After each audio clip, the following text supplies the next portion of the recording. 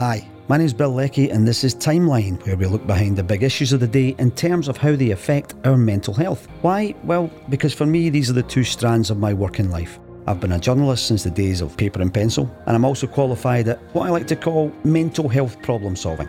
The reason I got from one to another was that about 11 years ago now, I finally gave in and admitted to some issues inside my own head, anxiety, depression, call it what you will. My GP started me on medication, which I think for anyone is the perfect way to help us start thinking more clearly. But once that happened, I wanted to get off drugs as soon as possible and start making myself healthier through writing down my problems and, more importantly still, talking about them openly. Once I started writing about this subject in my columns for the Scottish Sun, the response was huge, particularly from other men who found it very hard to talk about their own problems. That led me into writing a book about my own, if you want to call it, I hate this word, journey, and then to qualifying in a really practical form of therapy called neuro-linguistic programming, which brings us here to Timeline and an attempt to go deeper into those big issues of the day and what they do to our heads.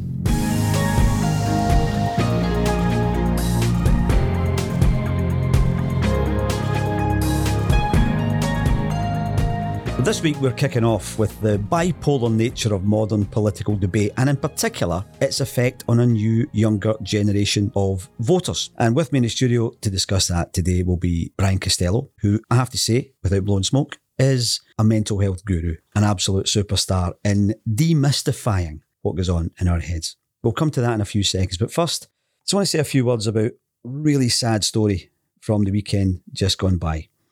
Adam Strachan, a former footballer with Partick Thistle, Ross County, Arbroath and many other clubs, has passed away, aged just 35. He was a supremely talented winger. He was so quick and he was skillful, and he had that very Scottish trait that we call being gallus. He was also a much-loved character in every dressing room he was part of, the life and soul of team spirit wherever he went. Sadly, he was also a hugely troubled guy away from football. Now, this isn't the forum to start reeling off any misdemeanours he might have been guilty of down the years because they've been well enough documented. But suffice to say, he was never able to escape a side of himself that overwhelmed his sporting ability and eventually dragged him into a spiral of unhappiness. His death brought a genuine outpouring of grief from his previous clubs, from many, many teammates and from fans up and down the land. Yet, I know that in his head, Adam was haunted by the thought that people would only remember him for the bad things he had done. In an interview back in 2016, he made a statement so many of us must have echoed at some time or another. I wish I could go back and do things differently. Trouble is, of course, we can't. We can't ever undo things we've done, just as we can't undo what others have done to us. But here's the thing. What we can do is forgive ourselves. We can forgive others.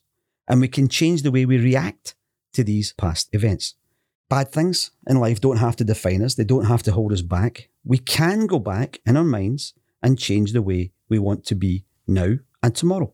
If this is something you're interested in finding out more about, then please contact me at breakthearrow@outlook.com. That's breakthearrow@outlook.com. And every week we'll be talking about more mental health issues and ways that we can help ourselves become better versions of ourselves.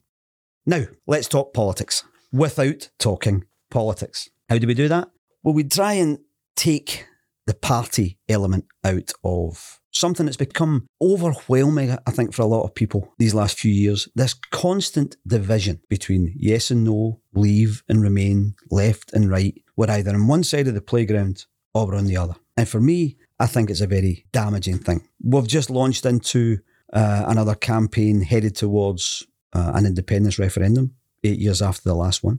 And whatever you think of whether we in Scotland should be independent or not, my feeling is this, that the last time 55% of people in the country said no, 45% said yes. If it flipped round this time and 55% said no, we'd still have 45% of the country who were unhappy and probably quite angry. The same happened with Brexit, 54 to whatever that is. If I could count, 54 to 46, 52 to 48, wherever we are. If you flipped it around again, if they had a reverse ferret on Brexit and put us back into Europe, 48% of people would be angry and unhappy. And I don't think that's a very healthy way for our heads to be. Brian Costello, who runs Headstrong. If you can explain what Headstrong is, before we get into politics. Without the parties. Headstrong is an organisation that deals with all aspects of mental health. Our mission statement is that we want to inspire positive conversations about mental health, because many of the conversations about mental health tend to be very negative and very focused on, the bad parts of mental health, and then you've got obviously the flip side where everybody seems to be happy clappy, and we like to sit somewhere in the middle. We work with young people especially. We do a lot of work in schools. We work with anybody really that wants to improve their mental health, whether that be training, therapy, all sorts of things. Especially since I think we're going to talk a lot about young people during this. This is a subject that I think is very fascinating. For people who don't know, and why would you know? Brian coached me when I was trying to qualify to do neuro-linguistic programming. Absolutely.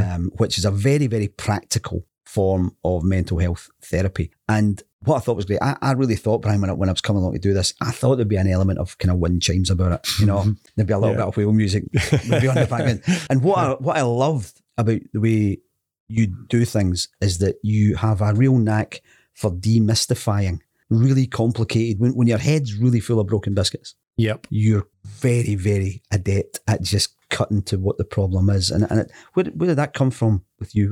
How did you get there? That's a great question.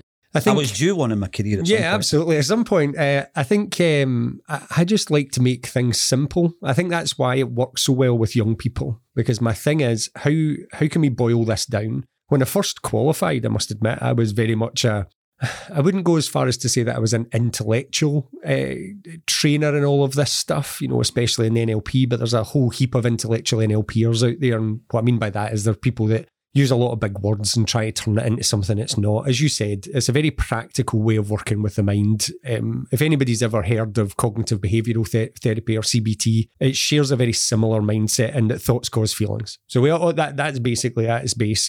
How we think causes how we feel. How we feel then drives how we behave and how we act. So our feelings are critical, but many, many people spend a lot of time focusing on the feeling and try to make people feel better rather than try to get people to think different. So even, in the world of politics, we're in very emotional politics. Yes, we are driving up how people feel rather than thinking, well, what does that do to how people think? And then wonder, why do people get disillusioned with all of these things? And so I think where it came from was just my want to keep it simple. Yeah. I think it just...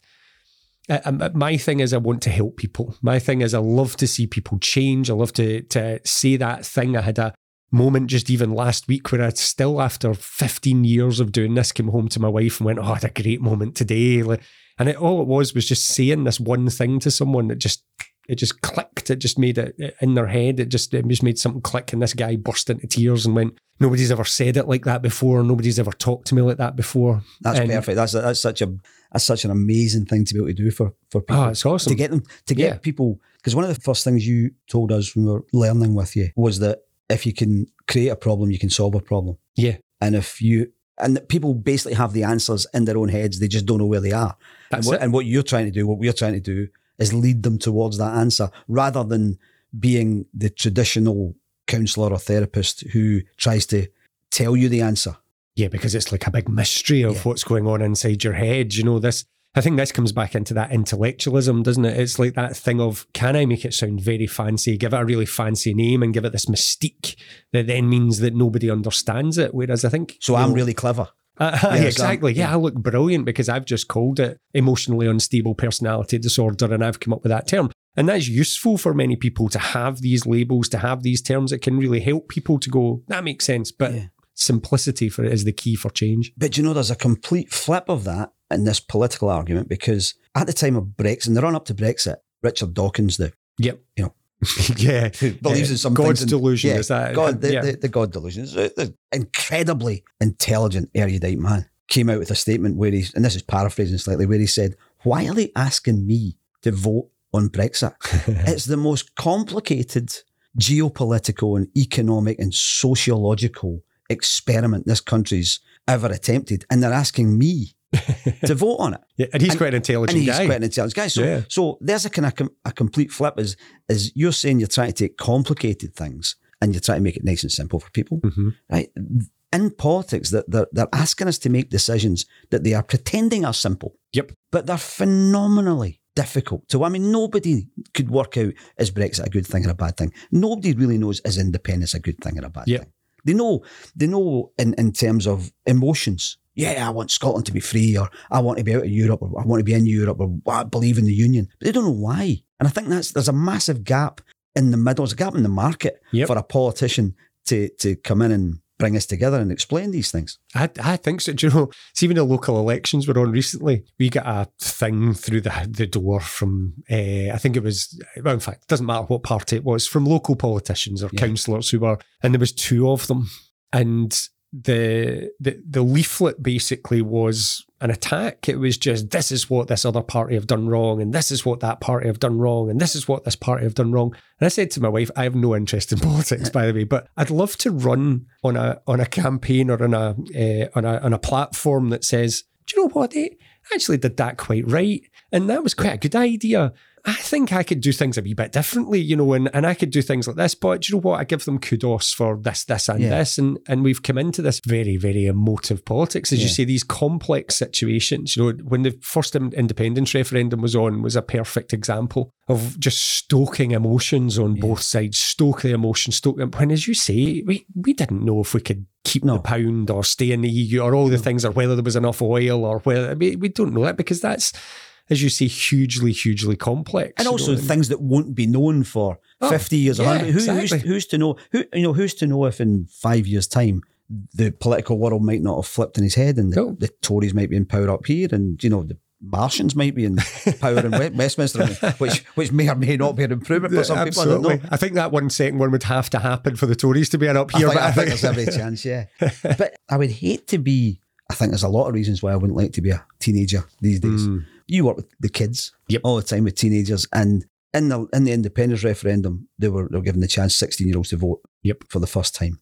And I think emotions come into that far more than they should, because at 16, what do you know about these massive? I mean, I got the feeling it was that they were just bulk votes. Yeah, I would agree, and I don't think that's. I'm not. That's not a particular. I think whatever party was in power who had brought that in would have been doing it to. Well, that gives us another 100,000. Yeah, we can stoke up a 16-year-olds. Yeah. They'll all remember mums and dads who watched Braveheart and they've all turned round. And again, that's what I was about to qualify it was this is no comment on politics, as well. It was, but I would agree with you. I think the thing that happened, right enough, I mean, we're probably veering into the psychology of echo chambers and social media. I think that's really important, though. That's really important, because a lot of it does happen in people's echo chamber. I mean, on social media, we surround ourselves with people who agree with us. Yeah. We block people who are polarised to us, generally. I think even politicians exist in echo chambers and bubbles where the people have said the will of the people is, which we hear from down south, we hear from up here. You think, well, you've not asked me that. I've not, you don't know what my will is. And I think if you're 16 and you've been given this opportunity to vote, it's a hell of a responsibility, isn't it? It is. It is a huge responsibility. And if I'm right, I'm sure that my oldest daughter got to vote in that, because I'm sure she was just over 16 when it happened. And I remember her coming to us and going, what am I meant to do? And we were very much, look, it's up to you. Now, I mean, I've got to admit, many young people now are much more politically aware than I was at 16. I think that's one of the benefits maybe of social media, is they're a wee bit more aware. But again, whether they understand the ramifications of that, I do talks to parents where I'm talking about exams. And one of the things I talk about is why financial rewards don't work. Not for most kids anyway. And I'm like, the reason that financial reward doesn't work for a 16-year-old is because that money has no value. So you say, I'll give you £50 an A, and they go, oh, that'll be 500 or 250 quid if I pass my 5 hires. But what does 200, that's just birthday money. And therefore the motivation goes away, because it's not like, whereas if you said to us, I'll give you 250 quid, we'd be like, well, that's very nice. I could do that or that with it. We can equate that. I'm talking about an age group that can't work out what to do with 250 quid psychologically. And we're saying, here's a big bulk, as you say, a big block of bulk votes that may sway a vote in my favour. And then the interesting thing, obviously, at that time was that it didn't work, because my read on it was that the people like the older ones that really swayed the vote, which was like my mum, wouldn't put any other politics on Facebook. So we were living in this bubble of Yeah. It's going to be a yes. It's going to be a yes. I was sitting that morning in the STV studio waiting to go on the news. I think they had me on as talking about how does the psychology of this changes as an identity as a nation. I still remember the Tory woman coming out of the studio with this huge grin on her face, and I get ousted for Nigel Farage. I never even got on, sat in the studios for 3.5 hours. Not that I'm bitter about it. No, I mean, I'm not holding on. It is a low point in your life when you're booted out of a studio for Nigel Farage. Yeah, absolutely. Never got on screen. Never got on sat there for 3.5 hours. We'll get you on soon. But by the way, that is a whole other psychological 45 minutes to talk about how the news uses and drops people like that. Yeah, so absolutely. Yeah, back onto the point. I think it is that thing of it's a huge responsibility. And how do you think young people that you've dealt with?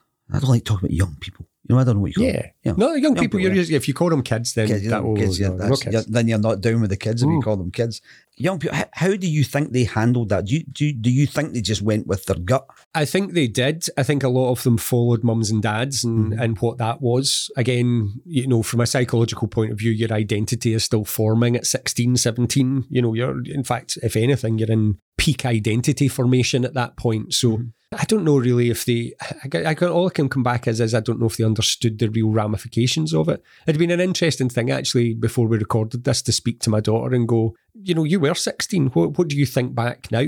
She was up because she was graduating recently, and I did speak to her because obviously all this stuff about the new one's been out, and I was like, because she's now down in London, and I was like, do you get a vote? And she was like, don't know. And that was her response to it, was don't know. We'll work it out at the time. So I don't know. So it's not. It doesn't seem to have imbued her with this kind of fire that I am the next generation. I'm going to, I think if anything, we're dealing with a generation at the moment who are feeling very, very apathetic. I don't know if they realise or feel as if their voices are being heard. We're obviously recording this in Glasgow, right outside where we were. The march for COP26 would have happened. And yet then, Australian politicians and the Australian Prime Minister said no, coal's more important. So I think you're dealing with a very, very disaffected youth who, therefore, that pushes, as far as I can tell anyway, psychologically, you might, I think you've studied this more than I have, but it feels to me as if that then pushes them into more and more radical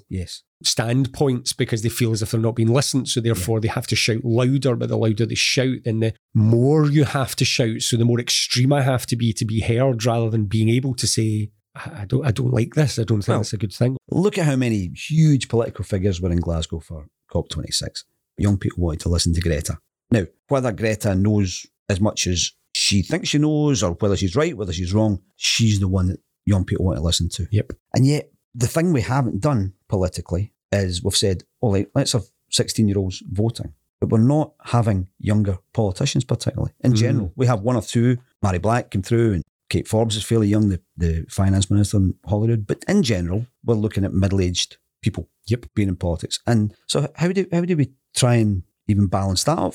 I think there'll be a fear within the political establishment of a younger generation coming in and taking their place, will there not? I think so. I think it's just so far removed, and I think that's why they start to get into, like Greta, they start to get into activism, sitting in the middle of motorways and blocking traffic, because you're like, well, you're not listening to my voice. Because it's something to do. Do something. I'm doing something. Because you're not listening to me when I speak. Yeah. So I don't see any result. When I talk to people about, even just if I talk to somebody on a therapy level, and if I'm talking to somebody one-on-one about their relationship, one of the things that I say to people all the time, especially about controlling or coercive relationships, is I will say actions speak louder than words. It's all very well for your partner to say, I'm sorry, dear, I will change. I'll definitely be different. But if the actions aren't there out the back of it, then they're not really changing. They're just papering over the cracks.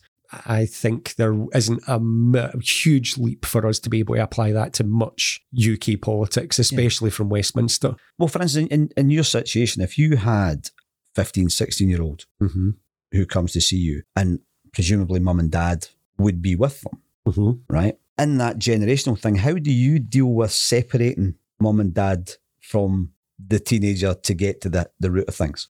From a psychological point of view, from even just from a practical session point of view. I kick them out of the room. Kick them out the room. There you go.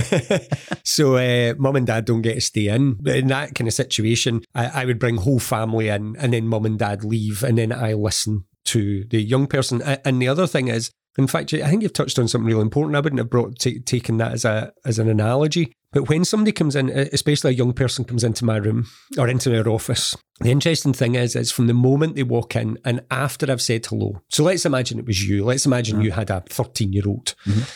And I would shake your hand and I'd say, let's say I'd spoken to you by email. I'd go, hi, Bill, I'm Brian. Nice to meet you. And then I'd turn around. Let's say the wee one's called Jimmy, just for the sake of it. And I'd go, hi, Jimmy. And I'd shake his hand.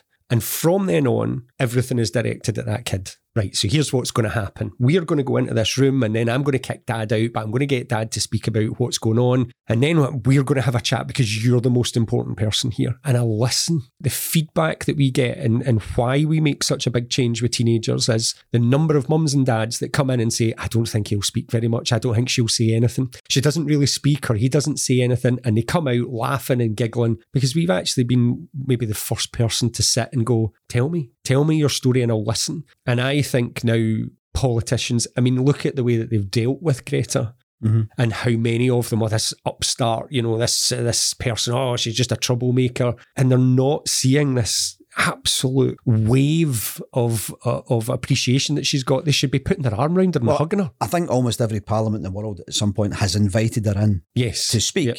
But I would imagine when you're speaking, most of the backbenchers would be saying, right, how long has she got to go to get back to the bar? That's lovely. We've done our thing. We've had this youngster in on me pop now and we'll go back to normality. But we don't listen to her. Yeah. I mean, she's a celebrity. Nothing's going to change. Yeah, and nothing changes. And I think that's the issue for our youth at the moment is they're disaffected. So therefore it pushes them to activism, which is therefore very extreme, which means that all of a sudden you get the balance. So therefore the other side, I mean, you're seeing this massively in America at the moment, where some of the stuff that's happening over there is downright terrifying. Yeah. And it was some of the analogies that it has to things that have happened not a million miles away from here in the past. Yeah, so I think we need to listen. Yeah. I think we just need to listen. In fact, we don't just need to listen. We need to listen and do, because what they need to see is action. So they need to see something change. Not enough. I mean, we say that and then we get these things that get released every so often, don't we, about, Scotland produced 100% of its power from renewable sources, but then you get this kind of stuff where actually that might not be what you think it is, and that might be a bit of a fudge. I was talking to somebody recently who owned a business, and you can go onto these websites now for your carbon offset. So if as a business, you or I can go on and we can, let's say we have to fly to London, we can pay a certain amount of money to this company who will offset the carbon for that trip.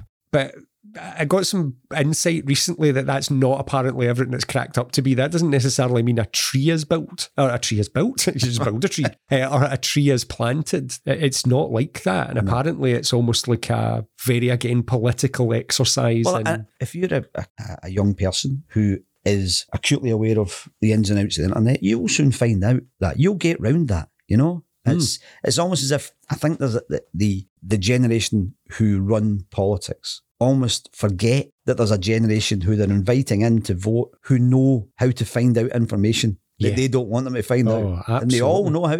There's this incredible gap in the middle. And even if we move it on from young people and even just into the politicians themselves, they are not listening. That's the point you made. That, Party A says Party B are all wrong. Yep. And they say that Party C are all wrong. They can't all be wrong. There must be a place in the middle. And there seems to be this terrible fear of admitting that the person across the chamber actually is quite smart. And did something well. Yeah. Even when Nicola Sturgeon stood up and said, right, okay, that's the end of all of the restrictions, or pretty much anyway, whenever that was a few months ago, Douglas Ross's first thing was to stand up and say why she was wrong in certain things, rather than saying, isn't it brilliant? This has been one of the toughest things that any politician could see us through. And I believe, even if he'd wanted to soften it, I believe as a chamber that we have all worked together to be able to push us. And I commend the First Minister. But it's the first response now is you did that wrong. Today is Monday. No, it's not. Today is Tuesday. In some parts of the world, today is Tuesday. Yeah. You can't say it's my Monday. Exactly. Exactly. So I think my favourite thing that I learned from your coaching is the exercise called parts integration. My favourite. It's wonderful. Now, again, why would you know this? If you don't know these things, you only know what you know. Parts integration is where we all sit at some point and say, do you know, sometimes I'm like this and other times I'm like that. And we actually put our hands up. We tend to do that thing where we put our two hands up. And Brian teaches this wonderful exercise where we get people who have this kind of, these two sides that pull against themselves, almost create characters for the two parts of your personality and trying to get them to negotiate inside your own head and bring them together. And I think that's what we maybe need politically. Because what we do is, very, very briefly, put your two hands up, you bring out the side of you don't like on one hand, you give it a character, you go through what it does for you, what does this bring to the party? And once we've done all that, we bring out the part that you do like in the other hand, and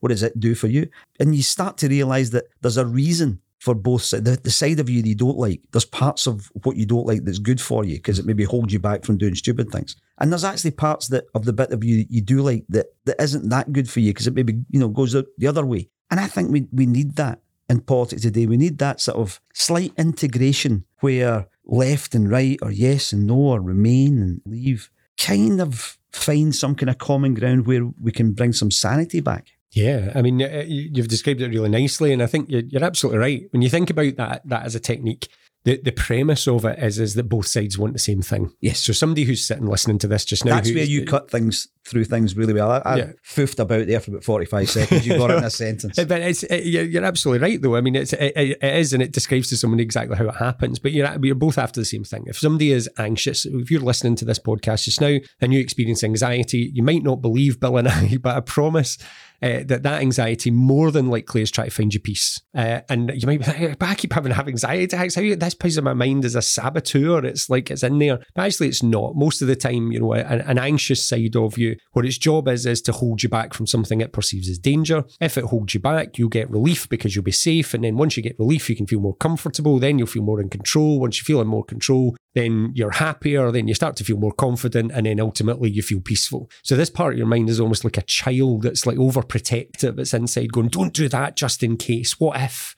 And it holds you back. But the premise is that we end up focusing on its behaviour. So we end up focusing very much on what it does. It causes me anxiety attacks. It means I didn't go to that party. It means that I can't go to the shops without feeling uncomfortable. But actually what that technique does is that it starts to look at the intention behind that behaviour. And I think, again, to bring that back onto politics is what they've lost. Mm-hmm. And now what they do is, if we are on opposite sides of the chamber, we're sitting on opposite sides of a table just now, I am waiting for you to do some sort of behaviour that I can attack and then tie it into an intention that says that's why you're not getting it. There was a really terrible example in the Commons not long ago where the Labour deputy leader, who's the lady whose name I cannot remember.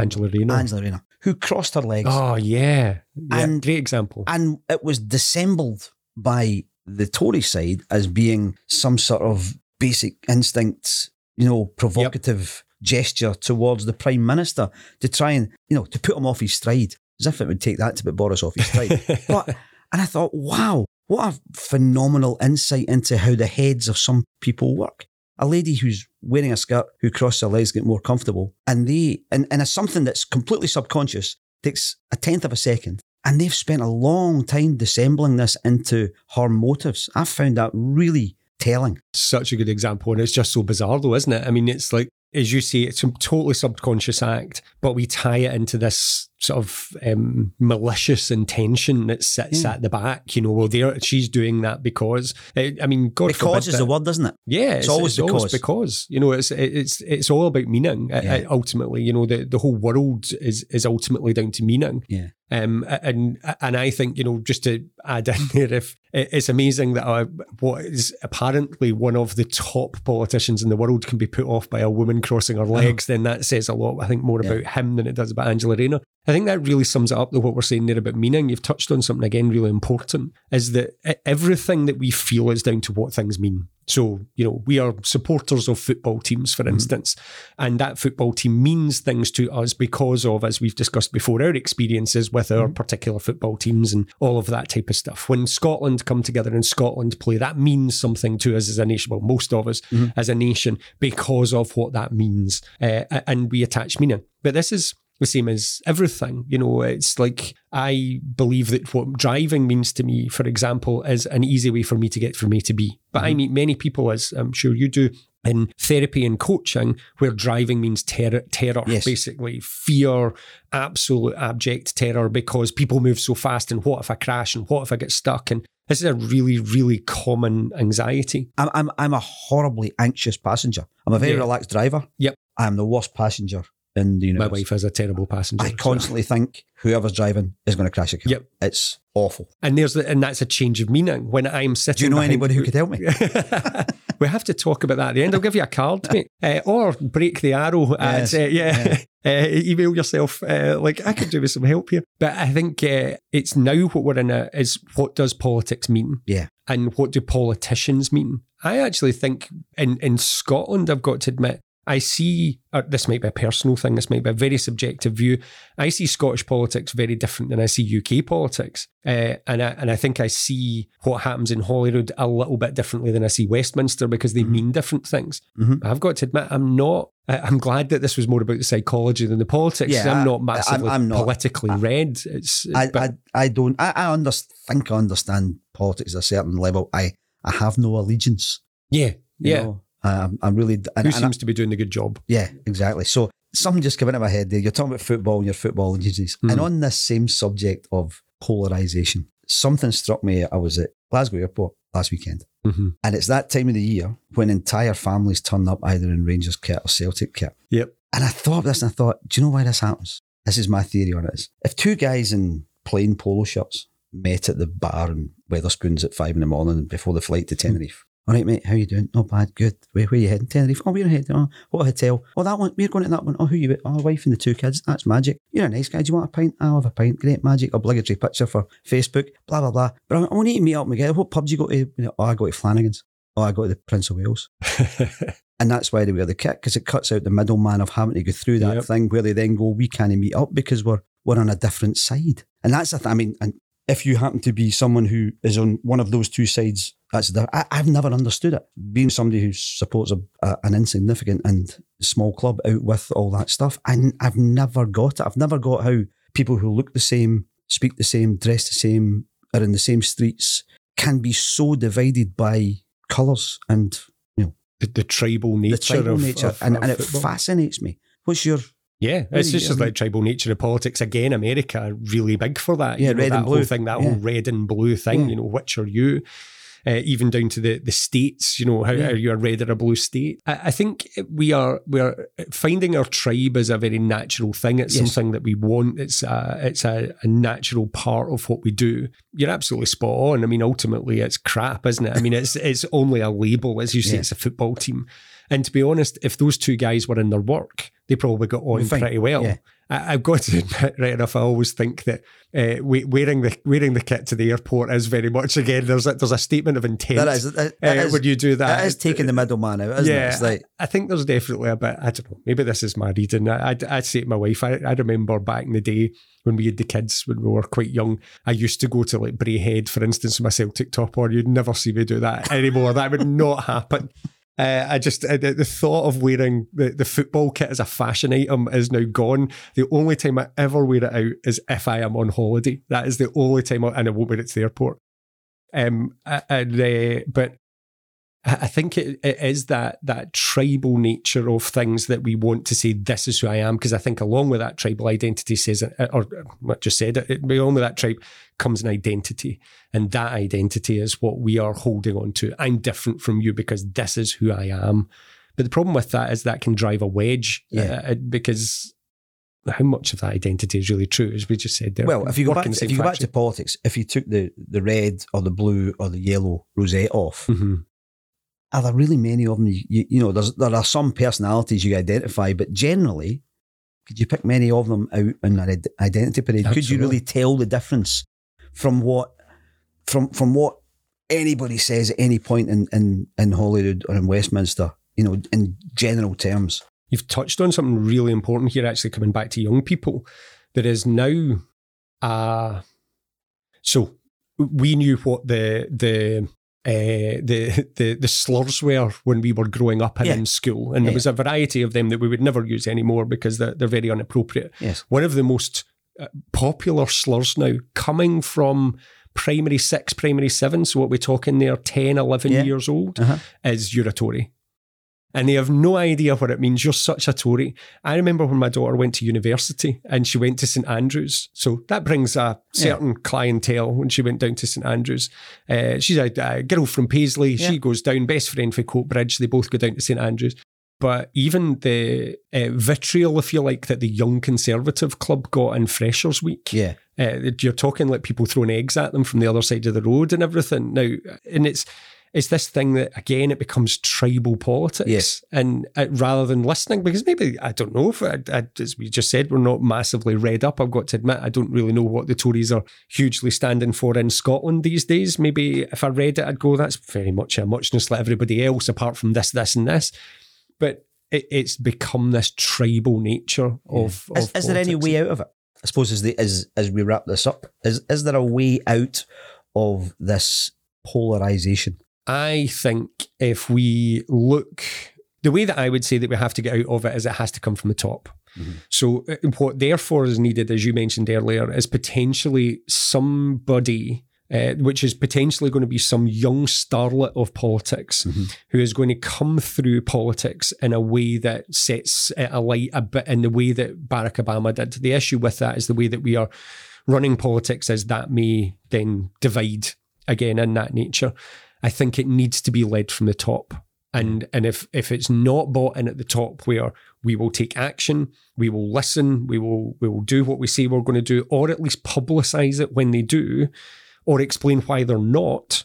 It's exactly like I would say to a parent. You can't just go do that and then not just explain because. Why. Yeah, just because. Just because. It's that thing. I know that we're nearly at the end of time, and we're nearly at the end of time. That sounded very existential, didn't it? Wait, by the way, you might not be far away from the truth. Yes.